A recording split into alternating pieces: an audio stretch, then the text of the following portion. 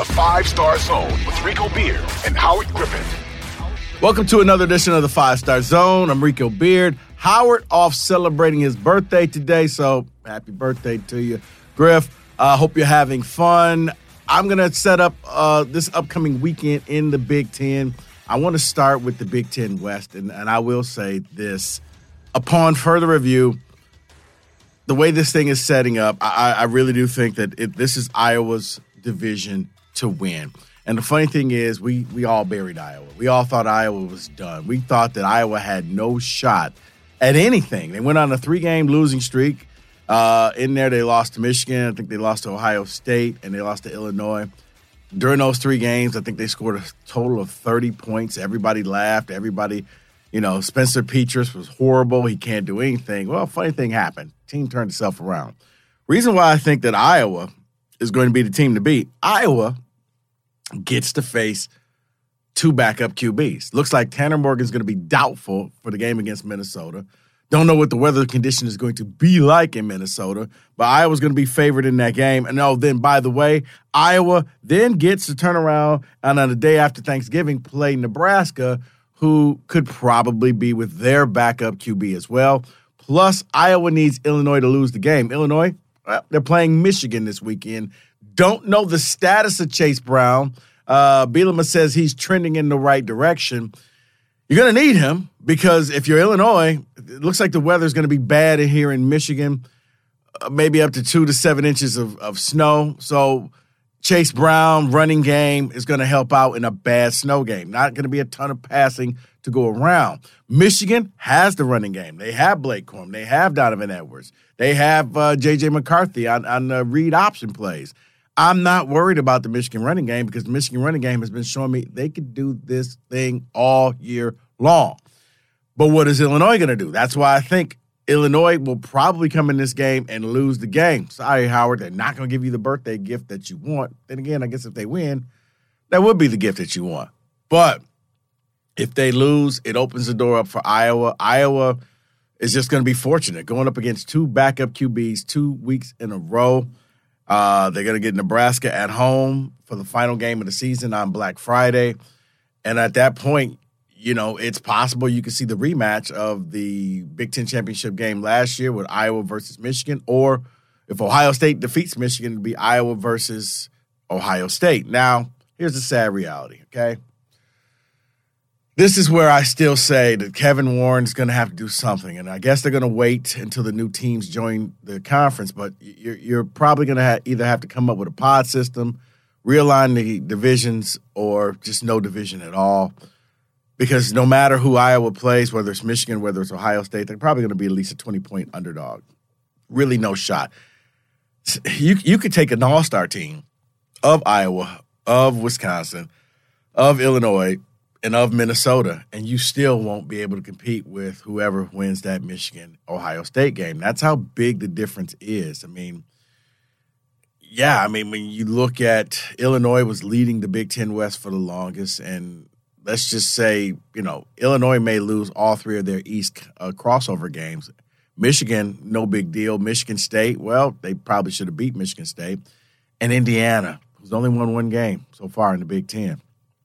So I'm really hoping that they address this problem that is the Big Ten West because it's going to hurt the Big Ten when it comes to the college football playoffs because it's the reason why you're not going to get 2 teams. It's the reason why the SEC is on the verge of getting multiple teams in there because you have a solid conference. There's a lot of good games in there, a lot of good victories, whereas now it's Ohio State, it's Michigan, and it's Penn State as far as ranked teams go. And that's about it. Illinois popped their head up for a minute, but then they went away.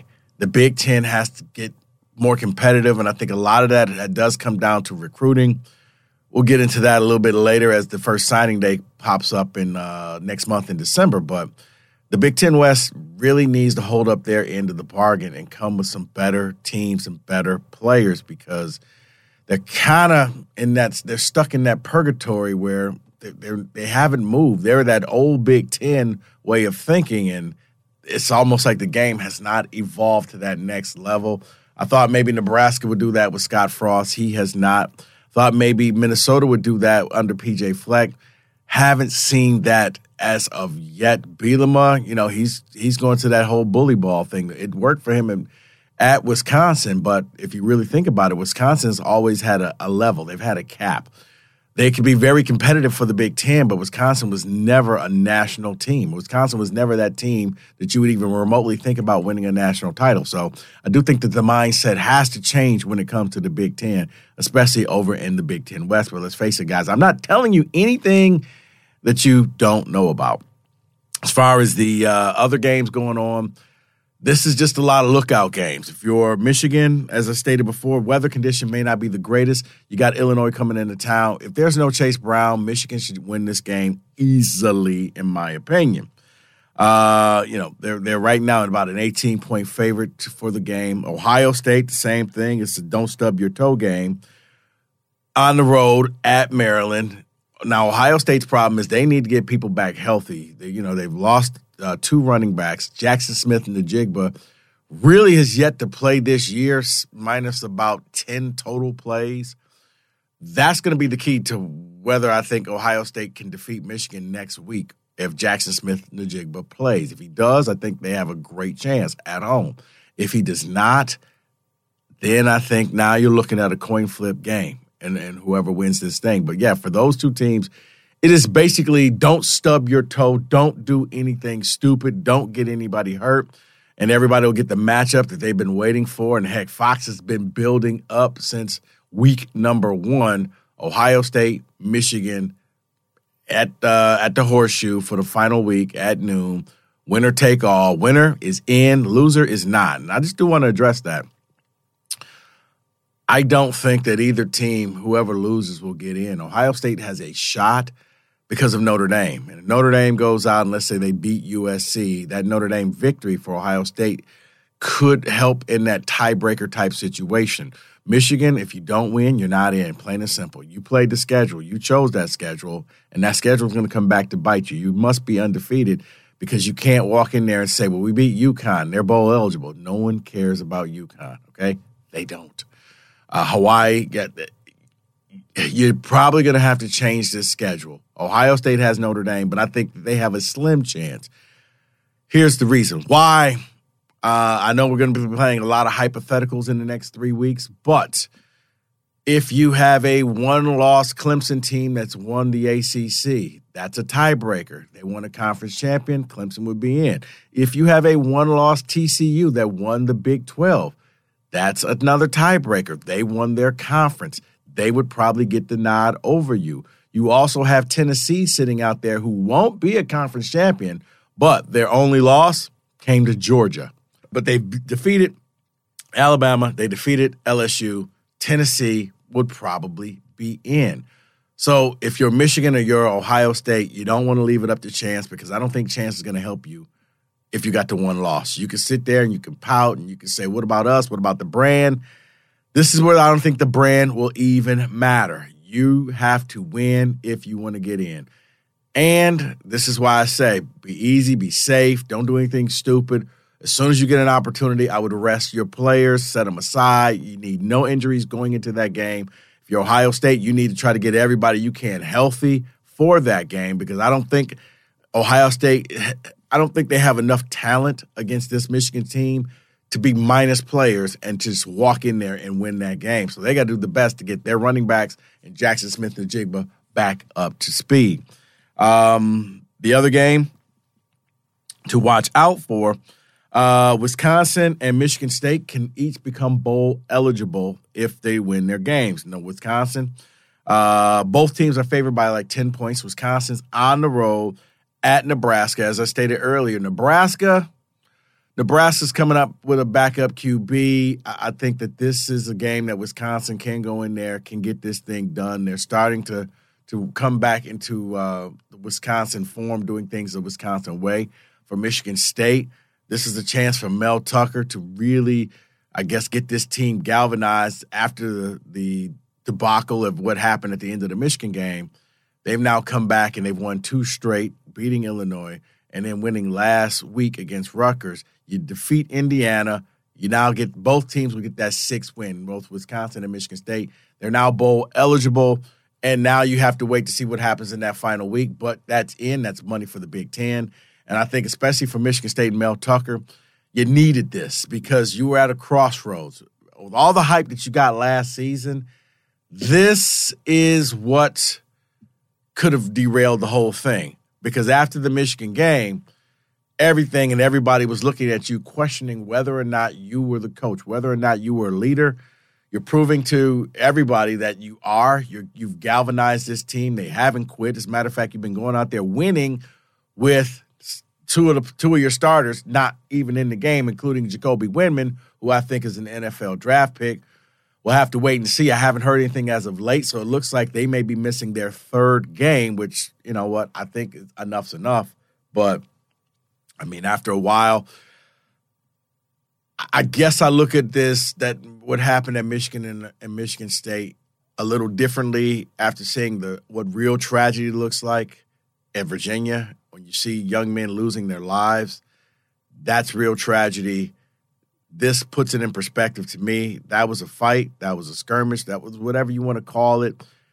I think those young men have already been punished enough, and I do think it's time to move on because, yeah, what happened in Virginia, that kind of put things in perspective of, yeah, that was real death. That was real tragedy.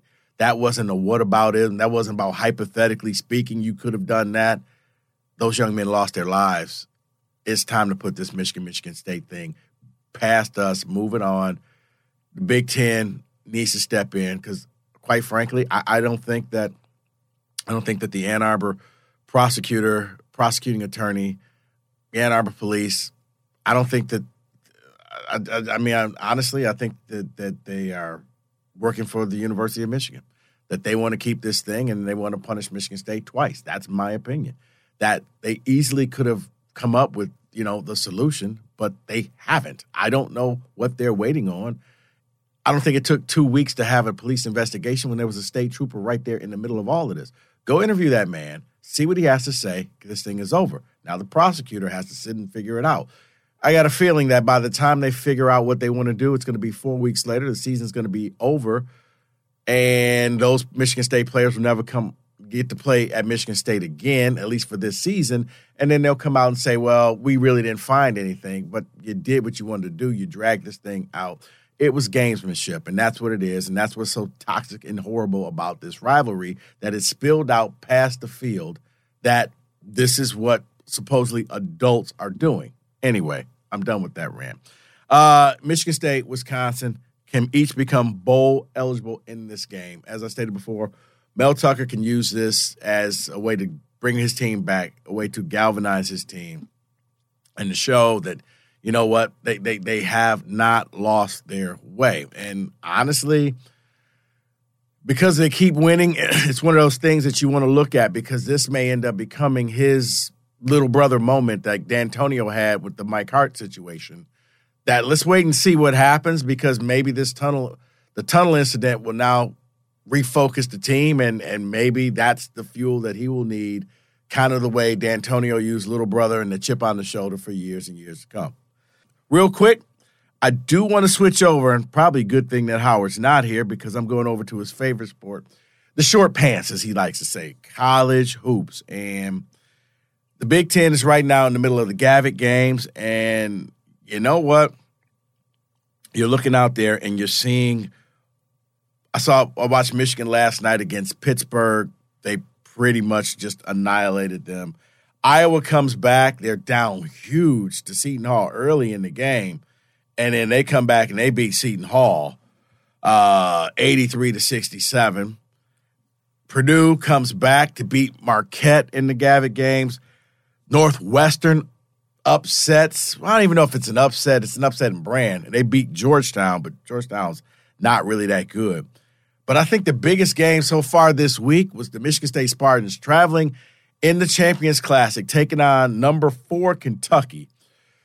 Oscar Tshiebwe comes off of his injury, comes into the game, and Tshiebwe, he's a force, guys. 22 points, 18 rebounds. I think the biggest thing that helped Michigan State was he fouled out, but the Spartans win in double overtime. This thing felt like an Elite Eight type of game, a Sweet Six, a Final Four type of game. Double overtime. Izzo and his staff draw up 2 inbound plays that ends in dunks, one with 3 seconds left, the other with 1 second left, to send the game into double overtime. As I said, Tshiebwe fouls out in a double overtime game. Joey Hauser showed up. Joey Hauser, 2 points in the Battleship game. Not in this game. Joey Hauser, 23 points, a lot of key shots. Malik Hall comes through, hits a lot of big shots late. Tyson Walker, a lot of jumpers late. It was a great collective team effort that the Spartans put in, and they got the job done. They did it on the main stage because we all know they got a tough schedule. They lost by, a basket to Gonzaga on the Battleship. They beat Kentucky. They got Villanova on Friday. They got Alabama in the PK 85 tournament. They have Notre Dame coming up. They got a lot of teams. And this non-conference I thought was going to be kind of the downfall, but Izzo said he really liked his team. He felt confident in this game. And you know what? Full disclosure, I think only Tom felt confident in his team and maybe his team. I didn't talk to him after the game and told him, you kind of gave us that I told you so, and it happened. And I think the thing that's going to help Michigan State is just their balanced scoring throughout the year. There's no guy that you need to shut down. They're going to be able to get points from all over, but so far, college basketball, Michigan State comes up with the biggest victory of the year, knocking off number 4 Kentucky in the Champions Classic down in Indianapolis. So got to get a little bit of basketball in since the big tournaments are happening. But football is coming up. It's probably going to be cold, bad weather this weekend. Look for a lot of low-scoring games, and we'll see what will happen. But, yeah, my prediction for the Big Ten West is going to be Iowa. And in the Big Ten East, Michigan, Ohio State, keep everybody healthy. Don't disappoint us. We are all looking forward to the matchup coming up next week. For Howard, it's his birthday. I'm Rico Beard. Thanks for listening. Thanks for watching the 5-Star Zone. We'll be back again next week. Continue to like, continue to subscribe. Keep telling your friends, and we'll be back bringing you Big Ten content throughout the season.